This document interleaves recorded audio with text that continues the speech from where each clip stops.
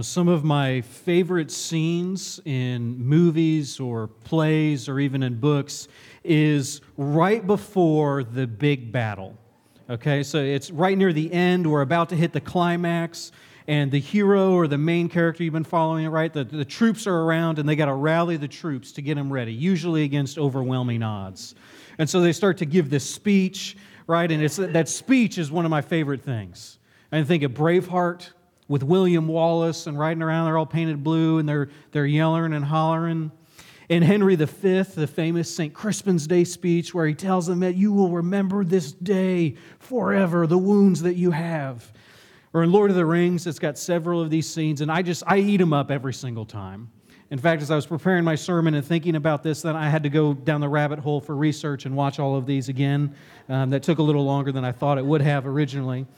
But I just love them. It just gets me hype, right? It's just so exciting, especially in the movie, because the music is swelling and it's building and then it crescendos and it gives me goosebumps. You just get excited. I want to go fight or run or do something exciting, right? But really, at this point in the book of Joshua in chapter 5, that's where we're at. Okay, they are on the right side of the river now. They've crossed the Jordan. Jericho is right in front of them. They're ready to go to battle. The people are terrified. They're shaking. And now it's time for the speech. It's time to charge. But God actually doesn't do it that way. That's what we would expect to happen, but the way that this chapter unfolds is not quite like Braveheart or Lord of the Rings or any of these other plays or films. It happens differently. And what I want to do this morning is look at, well, why? Why does God do that? And what does this have to teach us? Because I think what this passage is for us this morning is God wants us to learn how we should act and how we should prepare. And what do we do when the battle is coming? When the battle's in front of us, when the challenge in our life is here, how are we to react? How are we to prepare? What are we supposed to do? And the fact that this doesn't unfold the way that you would expect, I think, is meant to teach us this lesson. And we need this, especially as believers. So some of you are in a battle right now. Some of you are in the midst of trying circumstances and in things that are difficult. Some of you are just coming on the other side of it. And some of you, whether you know it or not, you're about to go into another one.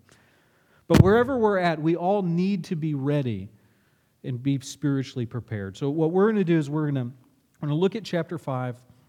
I'm going to just read through the entire chapter. And so if you would stand if you're able, just as we read from God's Word about how to prepare for spiritual battle.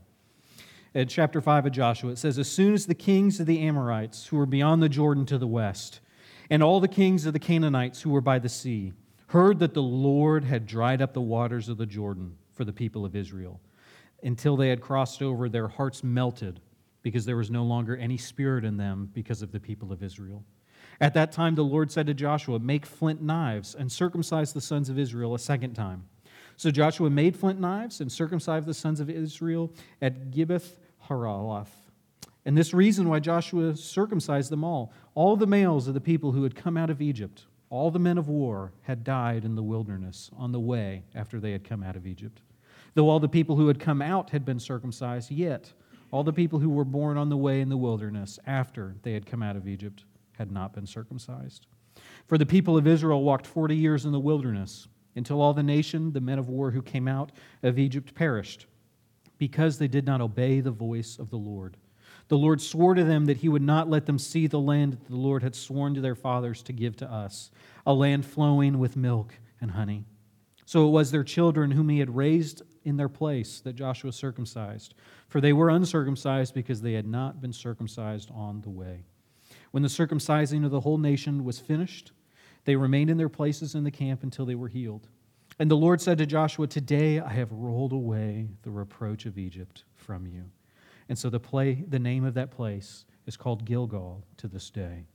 While the people of Israel were encamped at Gilgal, they kept the Passover on the 14th day of the month in the evening of the plains of Jericho. And on the day after the Passover, at that very day, they ate of the produce of the land, unleavened cakes and parched grain. And the manna ceased the day after they ate of the produce of the land. And there was no longer manna for the people of Israel, but they ate of the fruit of the land of Canaan that year. And when Joshua was by Jericho, he lifted his eyes and looked, and behold, a man was standing before him with a drawn sword in his hand. And Joshua went to him and said to him, "Are you for us or for our adversaries?" And he said, "No, but I am the commander of the army of the Lord. Now I have come." And Joshua fell on his face to the earth and worshipped and said to him, "What does my Lord say to his servant?"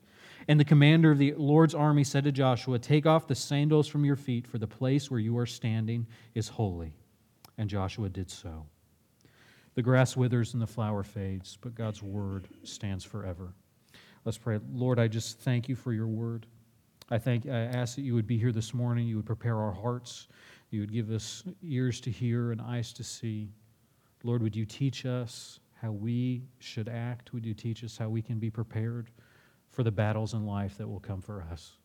We pray this in your holy and precious name. Amen. You can be seated. So, point number one, if you like to take notes in your bulletin, is that God is on his own side. Is that God is on his own side. And I'm actually going to start at the end of the chapter. We're going to look at 13 through 15. And the reason I'm doing this is because the discussion that Joshua has with the angel and the commander of the armies of the Lord, I really think frames this whole chapter. I think it helps us understand it. And so what's happening right in 13, right? He's by Jericho, and he lifts up his eyes, and he looks, right? So he's scouting it out, probably, right? That's what I would be doing. If I was there and I'm going to attack it, well, let's go look at it. Let's go see this big fortress. So he's looking, and he looks, and his eyes come up, and then behold, a man was standing before him with a drawn sword in his hand. There's that behold again. We talked about that last week, right? It's kind of meant to shock here of like, oh my goodness, there's a dude right here, and his sword is out. Okay, his sword is drawn. That seems like kind of threatening. Okay, like he's ready to use it. Otherwise it would just be put away. And so it looks like the guy's ready for a fight. And so Joshua asks a question. And he doesn't realize who he's talking to, and he doesn't even realize when he asks it how important this question is. But he asks, "Are you for us," at the end of 13, "or for our adversaries?" Which Joshua means like, okay, are we going to fight or do we not have to fight? Like, what are we doing here? But on a deeper level, this is really a question that Israel has to reckon with before they go to battle. Before they go into the land of Canaan and start conquering and fighting, they need to know, and they have to ask, is God going to side with them on all the battles to come, or is he going to be with their enemies? And we ask this question of God all the time, right? Or we don't ask it, but we can assume it, right? We assume God is on my side. God's on my team. God is with my people. And we love to separate people into sides, right? We love to put them into groups so I can know that your side is bad and my side is good. And God's on my side, right? And we can do this. We can ask questions. Are you an Israelite or are you a Canaanite? Are you with us or are you with them? Are you an American or are you a foreigner? Are you a Democrat or are you a Republican? Are you a Baptist or are you Presbyterian? Okay, are you a city person or are you a rural person? Are you a Sooner or are you an Okie? Right? We can do this, right? We separate and we want to know. And part of when we're asking that is, are you on the good side, the side of God, or are you on the other team? Or are you with the other people? But look how God responds to that question in 14. No.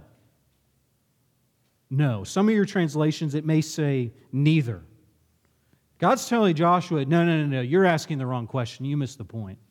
It's not if I'm on your side or not. I'm on my own side. The question is, are you going to be on my side or not? Not am I going to be on your side? And this is, right, the problem is not that we have different groups, really, or that we think in this. Okay, the problem isn't we have different college football teams that we root for or anything like that. The problem is when we start to think that God loves my group the most. God cares about my group, and He does not care about your group. God is on my team, and your team is the worst. Right? Your team is the one that God fights against. Okay, if the leader of the people of Israel, God's chosen nation at this point in history, if he can't get God to say, I am on your side, Joshua, then we really need to be careful anytime we think we can say God is on my side and He is on my team. Because if anybody can say that, if anyone can have God say, yep, I am on your side 100%, it's the best one, don't worry about it, it would be Joshua here, but God says, no. I'm on my own side. I love this quote from Dr. Calhoun that I found. He said, God did not come to take sides, but to take over. And it is so true. He is not interested in the way that we like to divide and we like to fight and we like to argue. He wants to know who's obedient. So, okay, I don't care which side you're on over here. Are you on my side or are you not? And Joshua immediately here, he doesn't realize right away that he's conversing with God. And in this, the only name we get here, right, is in 14, I am the commander of the army of the Lord. Now I have come. Now, some will take this and say they just think it's an angel, but I think it's pretty clear that this is God. And I think not just pretty clear it's God, I think this is clear this is an appearance of Jesus. Because Joshua falls on his face and worships. He worships him, right? That's something you only do to God or to deity. And there's a number of other places where angels come or the apostles come and people fall on their face and worship because they're just so amazed. And they always stop him and say, no, don't worship me. It's not right that you do this. But that's not what happens here. This person receives the worship. It's indicating they're deserving of the worship. And not just that, but verse 15 at the end, take off your sandals from your feet, for the place where you are standing is holy. Those words sound familiar? They should. It's the words that God said to Moses when Moses was at the burning bush in the presence of God. It's exactly the same. It's another parallel between Moses and Joshua. And it's holy because Joshua is in the presence of God. And I do think this is an example. This is an example of an early appearance of Christ before his physical birth at Christmas, before the incarnation. If you want a $5 theological word to put away, we call this a Christophany. Okay, or a theophany is an appearance of God. A Christophany is an appearance of Christ before Christ. If you're interested in that, but flex my knowledge a little bit, I guess. But if you've ever watched a movie, right, or you've read a book that has a crazy twist at the end. And then when you go back, right, so you watch it, blows your mind, oh my gosh, how did I not see that? That was incredible. Can't believe they were bad the whole time, or this thing was that, or whatever, right? Big twist. Okay, when you watch it the second time, have you ever watched it and then kick yourself? How did I miss that? That's obvious. It's everywhere. They're clearly a bad guy. They've been doing all this stuff. How did I not pay attention? Right? The clues are all there, but the first time through, you don't have all the information. So you miss it. You don't pick up on what's going to come. And that's kind of what happens here in the Bible, right? Because the Trinity, that's what we believe. We believe that there is one God, but He exists in three persons. There are three essences. One substance, three essences. That's a word we use. So what this means is at the very beginning, Genesis 1:1, Christ and the Holy Spirit are also there with God at creation. They have to be. They can't be created. Jesus didn't pop into existence when Mary became pregnant. He had to always exist. But that's part of the mystery and the revelation of God. They're in the background. There are hints, right? Even the beginning of Genesis where God says, let's make man in our image. There's lots of plural there. Okay, it's not, Christians didn't invent it later. It was always here in the beginning. But it doesn't until you get to the end, when you finish the whole Bible in Revelation, then you go back and say, wow, Jesus is everywhere. It's everywhere because it points to Him, but here it's everywhere because here He is. He shows up. Now, this doesn't mean He had a physical body yet, because the actual incarnation of Jesus that happens at His birth is different, but here He is a physical appearance, and He appears to speak to Joshua. And Joshua responds rightly. He submits in verse 14 and says, what does my Lord say to His servant? He acknowledges, okay, God, You are in charge. You're the commander, you're the leader of the armies, you've got the side, I want to be on your side. And he submits. He submits and he worships, and he takes off his sandals right at the end, and Joshua did so. Joshua acknowledges he's in the presence of God. In our worship, in Joshua's worship, it has to begin by acknowledging that God is not on sides, and God is not a national God. Because this was the thing at this point in time. Every people, every group, every city, they have their own gods. Okay? Or they maybe have one God that's their top God. right? And so when they're fighting with each other, it's, well, is my God better than your God? Well, I won, so that means your God is terrible and my God is the victor. Okay, but they're scared of the Israelites' God because, man, his God seems better than our God. This is kind of terrifying. But God needs his people to know, I am not like these other gods. I am not just a national God. I am not just a trinket you can carry around into battle to prove that Israelites are the greatest ever, or to prove that your nation is the greatest. I'm not just going to let you win every battle, because that's how it works. That's how they viewed things. As long whoever was the victor, that showed their God was the best. We're going to see throughout the book of Joshua, there are times when they win, and it's because they're obedient, and there are times when they lose, and it's because they're disobedient. God is not just automatically going to let them win everything because he's their God. They have to be on God's side. God isn't just going to be on their side no matter what. But throughout history, people have always tried to place God on their side. Right? We always want him on our side. And even people who do not know Jesus, even people who are unbelievers, even people who are completely secular or atheists, they want to be on the right side. Right? We say the phrase, the right side of history. That happens a lot, right? Because we want to be on the winning side. At the end, we want to be on the side that is said, yep, this one is right and they are wrong. We want to be on the side that God, or for the secular person, the cosmos as they view it, will vindicate us at the end. Right, during the Crusades, the church declared God's on our side, so let's kill all those other people. The Civil War, Christians declared on both sides, God's on our side, he's going to vindicate us. Even in the Revolutionary War, there's believers on both sides. The king saying, God's on my side, he gave me the right to do this. And some were saying, well, no, God says we shouldn't do this. Well, God says we should. God's on our side.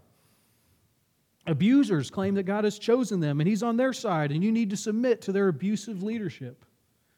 Okay, people on all times can do this. We try and co-opt God onto our team. On a lighter note, this makes me think of sports, right? So there's times when you see, especially this happens more high school than on higher levels, but you see both teams will get down and pray. Maybe they're praying separately. And you go, oh, that's great. They're praying to God. Isn't that awesome? Well, okay, if they're both praying for victory, who wins? Okay, is it the people who did their Bible study more that week? Okay, is it the people who ask prayers better? Do the Baptists win or the Presbyterian? Or which one wins? Okay, if they're both asking for victory, who's actually going to happen? And if the side that prays for victory and then they lose, and the side that didn't pray and hates God wins, what does that say? What does it say about God? Oh no. Right? It doesn't say anything. Because God's not on one side or another side. God's not a fan of a favorite sports team, I don't think. I don't have anything in Scripture to tell me he is. He's not interested in our games. He's not interested in being put or co-opted into our own things. God is on his own side. And we have to remind ourselves of that God is not automatically on my side, on my team, with my group, with whatever it is that I think. And so the implication there is, well, if God's on his own side, what do we do? Well, point number 2 is we need to get on God's side. We need to get on God's side, right? That's obvious, okay? If God has his own side, then I need to get off my little side and I need to go join and hang out where God is. In the majority of this passage, right, we're going to look kind of at verse 2 through 9. Okay, and that word circumcision pops up a lot here, right? I didn't count it, but it is a number of times. It's almost like 2 or 3 at every single verse. It pops up over and over and over again. And the first thing that God tells them, right in verse 2, is, okay, now you guys are ready. Make flint knives and circumcise the sons of Israel. So we need to talk about that. Well, what is that? Why would God do that? It's a weird thing to ask your army to do before battle. Well, circumcision is the sign of the covenant. Okay, it's the sign of the covenant that God made with Abraham. And you can read about it back in Genesis 17 if you want to refresh yourself to what it is. And God makes this promise to Abraham that I'm going to give you a nation. I'm going to bless you. I'm going to be with you. And here's how that's going to work. And now, I need you and every single male in your family to be circumcised. And the reason of this is because it is going to be a symbol that you are on my side. It's a symbol that you are in the family of God, that you are my people and that I am your God. It's a physical sign that claims you're a follower of Yahweh.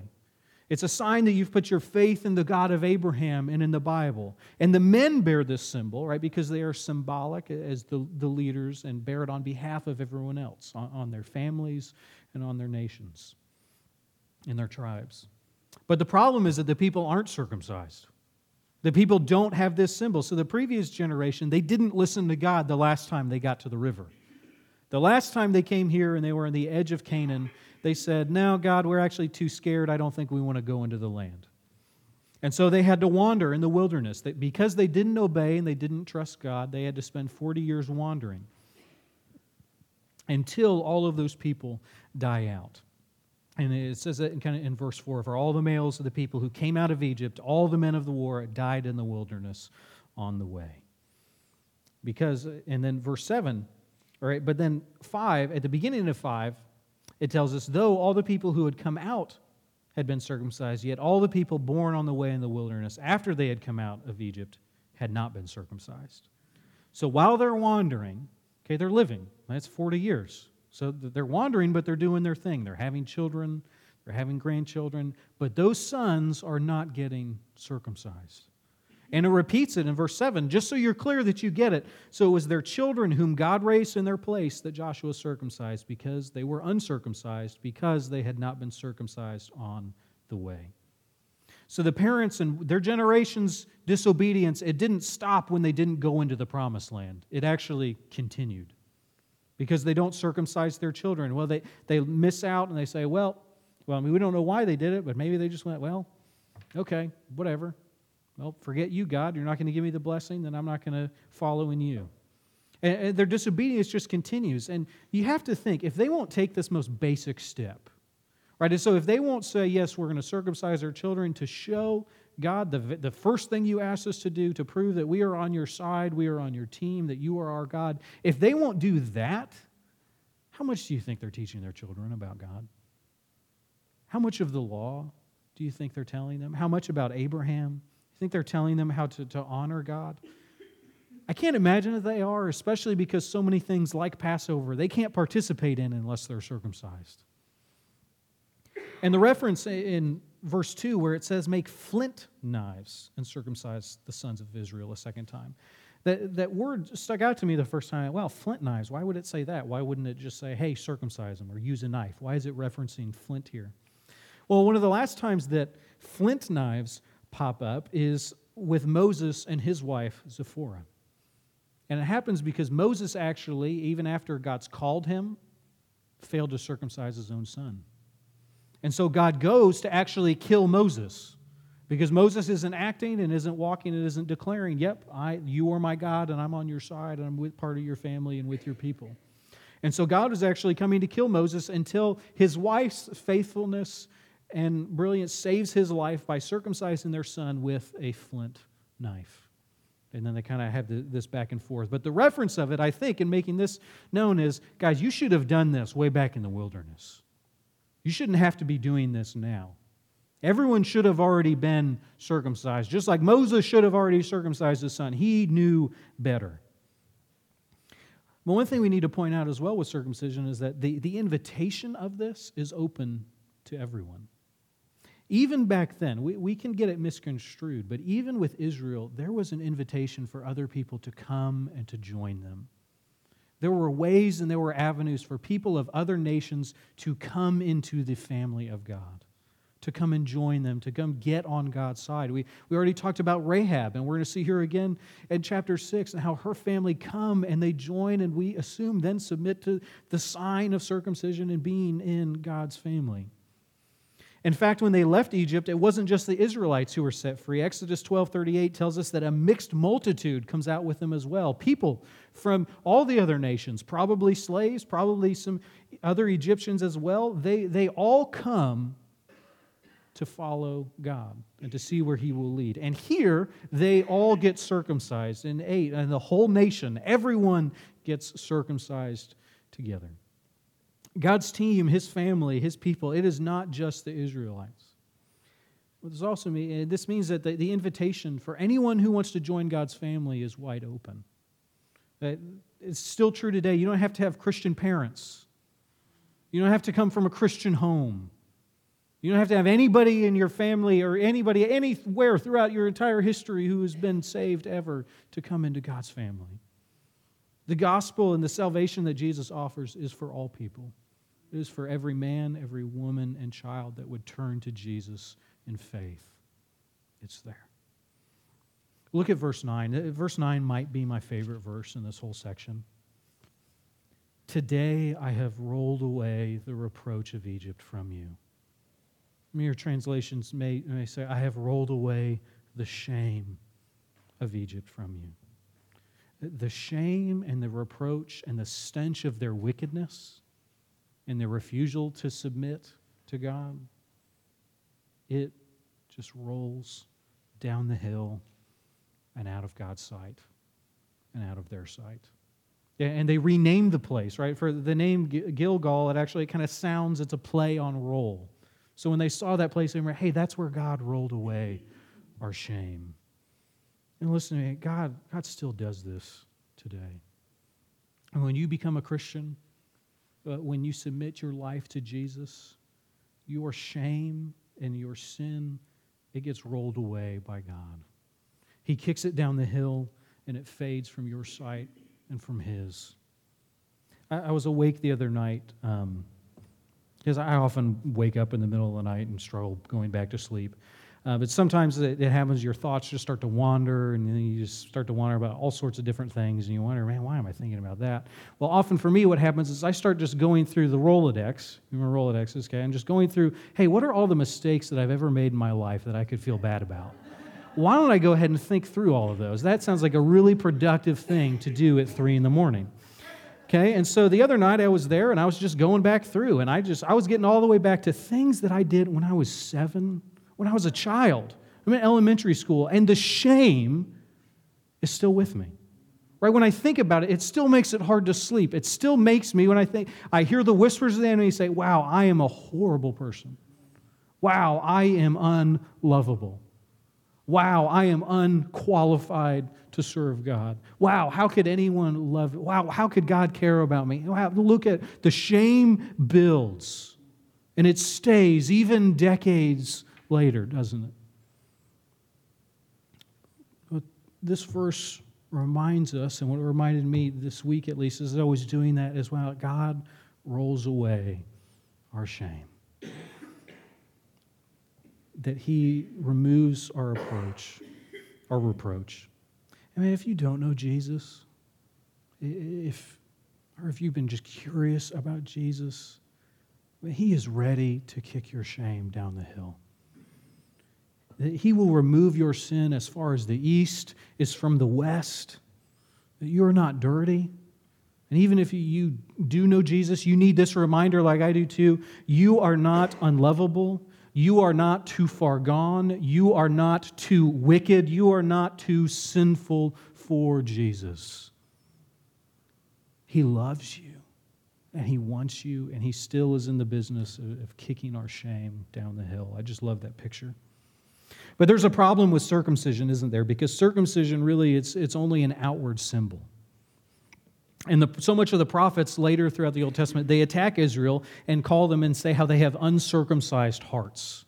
Because they reference, okay, you did the thing outwardly, and you needed to do it. It's important. God clearly takes it very seriously here in this passage, right? Because if you even refuse the outward symbol, if you're not even going to pretend to be in God's family, that reveals something about you. But for us, this is part of why circumcision's been replaced. Okay, now we have baptism. And baptism and circumcision have some important similarities, some things that continue, and they also have some really significant differences that are important as well. All right, baptism, it's a physical sign to the world that we have joined the family of God, that we are followers of Jesus, that we have accepted the gospel, that we say to Him, He is our Lord, and we worship Him. And it's for anyone, it's not just for Israelites, it's not just for men, it's for anyone who will submit and follow Jesus. And that's also why we don't baptize infants, or we don't baptize children. We don't want to baptize anybody who can't make that declaration.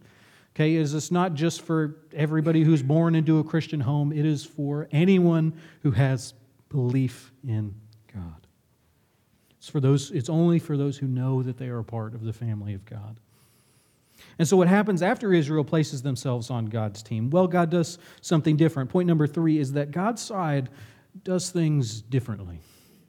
Okay, God's side does things differently. Go back to verse 1. Okay, this is not what you do. Okay, when the other nations are terrified, okay, and it's on the west and the sea and all of them, it's just listing out the names of all the people who are terrified. And they are so scared, and they know the Israelites are going to come get them. Well, what does God do? God says, hey guys, it's time to have all our males, all the men who can fight, time for them to all get circumcised, so they're taken out of commission for several days. That's what I want you guys to do. Okay, that is suicidal. That is the dumbest possible thing that you could think of. Right, later, or earlier back in Genesis, there's a time when Jacob's sons trick a town into being circumcised so then they can just go in and kill everybody because you can't fight after this has happened. So what God's asking them to do is, hey, now that they're all scared, now that their hearts are melting like a candle or they're melting away like the Wicked Witch of the West and the Wizard of Oz, now that that is happening to them, I want you guys to just totally decimate your army real quick and leave yourselves defenseless. This seems like the best time to do that. Well, why in the world would God do that? Because God does things His own way. God is more concerned with our faithfulness. God is more concerned about our obedience than He is about pragmatism, than He is about doing what makes the most sense, than doing what the world tells us we should do, than doing things how other nations do things or how other people do things. No. God says, I want you to do things my way. It's actually more important. The most important thing is that you guys are on my side and that you guys are obedient and you guys are walking in faithfulness and in submission to me. That is much more important than waiting until the optimal battle plan, until the best possible circumstances you could have to attack. The most important thing is that you guys are obedient. God is not, He is more concerned with who His people are than what's going on in the outside world. The world could be raging. They could be excited on the edge of the camp and ready to attack, and still Israel needs to submit in obedience because our obedience is the most important thing. And submitting to circumcision, it's what allows Israel's to celebrate Passover. Because the law tells them Passover is only for the people who are circumcised. You cannot participate in Passover unless this has happened in your family. And so what this leads us to believe is that it's probably been a long time since they've celebrated Passover. Maybe some families have been obedient and done it, but for the most part, this has not been a big national holiday because it couldn't have been. Because not everybody could have participated. And this is what actually allows them to celebrate and to enter this. And we chatted about Passover last week, right? How it's a reminder of everything that God has done.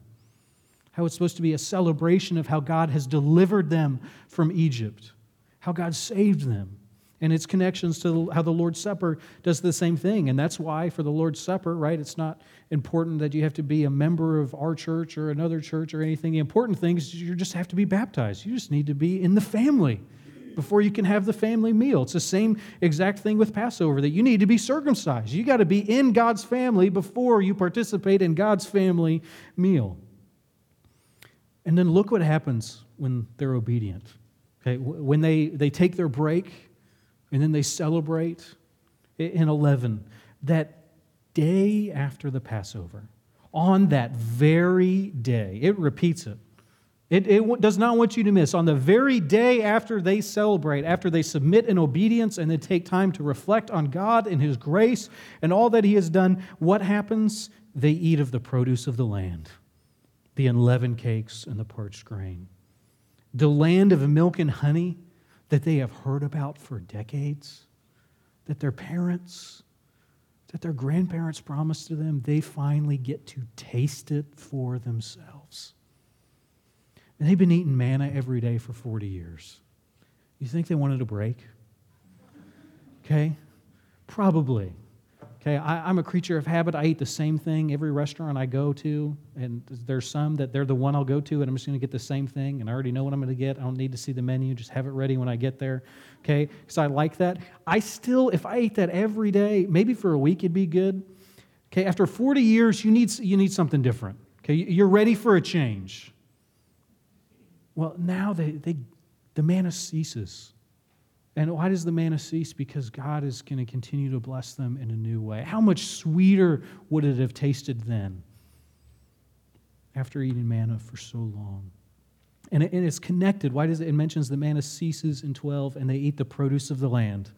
And there was no longer manna for the people of Israel, but they ate the fruit of the land of Canaan that year. The rest of the year, manna never comes back. Why? Because they don't need it.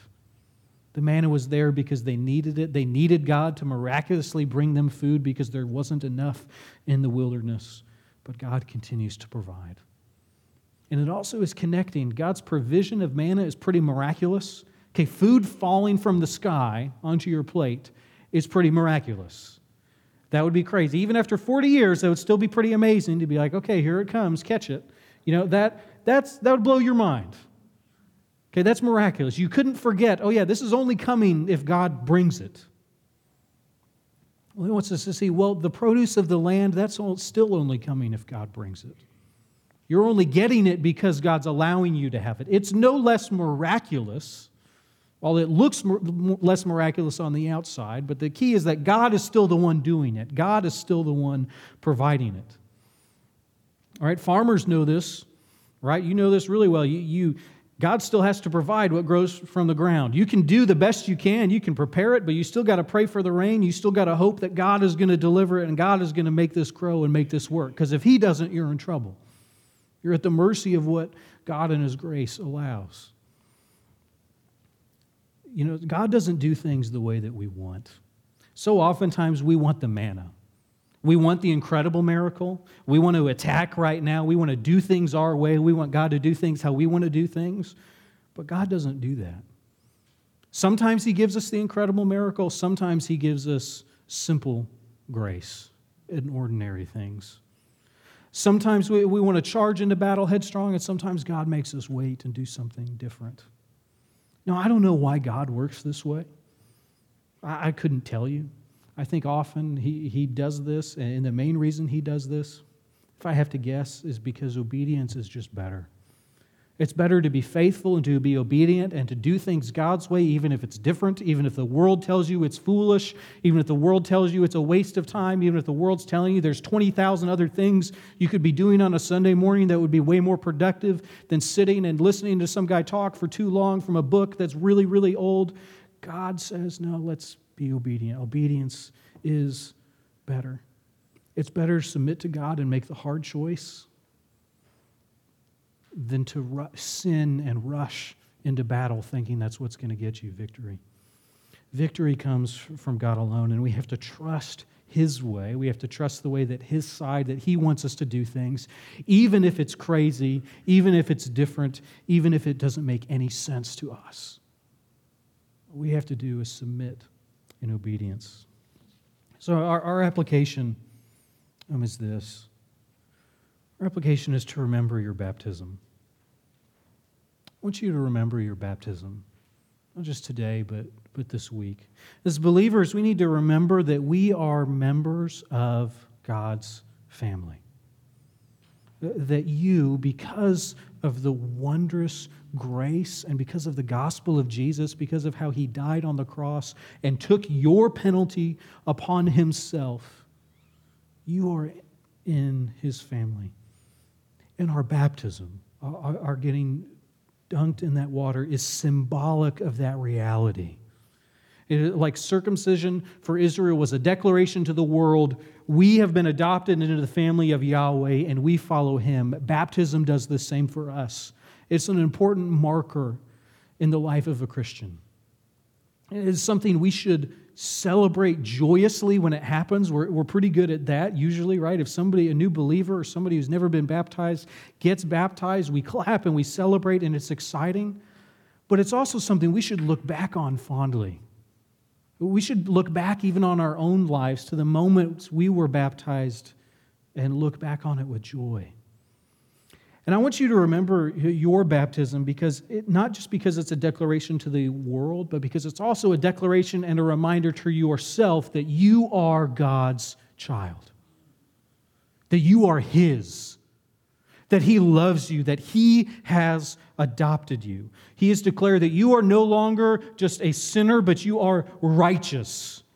And you are righteous not because you're so awesome, but because Jesus has given his righteousness to you. Baptism is a physical experience of God's spiritual stamp of approval on your life. It's acknowledging what Jesus has done in you. So it may be a way that you can think about your baptism more often, or you could try that this week, is the next time you take a shower, or you take a bath, or you get dunked by some water, just take a moment and reflect on your baptism. Take a moment and reflect on what God has done in your life and what that baptism is. And remember, your baptism is God's declaration to you as well that you are loved, that you are his beloved, that he will never leave you nor forsake you, that no matter what battles come into your life that you enter in, you are God's, that he loves you. And if you are a Christian and you haven't been baptized, you really need to be. There's not much of a category in Scripture of somebody who follows Jesus but hasn't been baptized. Just like there's not really much of a category for somebody who's an Israelite but hasn't been circumcised. It's kind of step one after you become a believer is to get baptized and to declare that you are a follower of Jesus. And so if that's you, I would just love to talk to you about that. I want to hear your story. I want to just talk to you more about baptism. What do you think it means, and what does Scripture teach us? And I'd just love to talk to you about that. And I would really encourage you, implore you to move forward. Let's baptize you in God's name.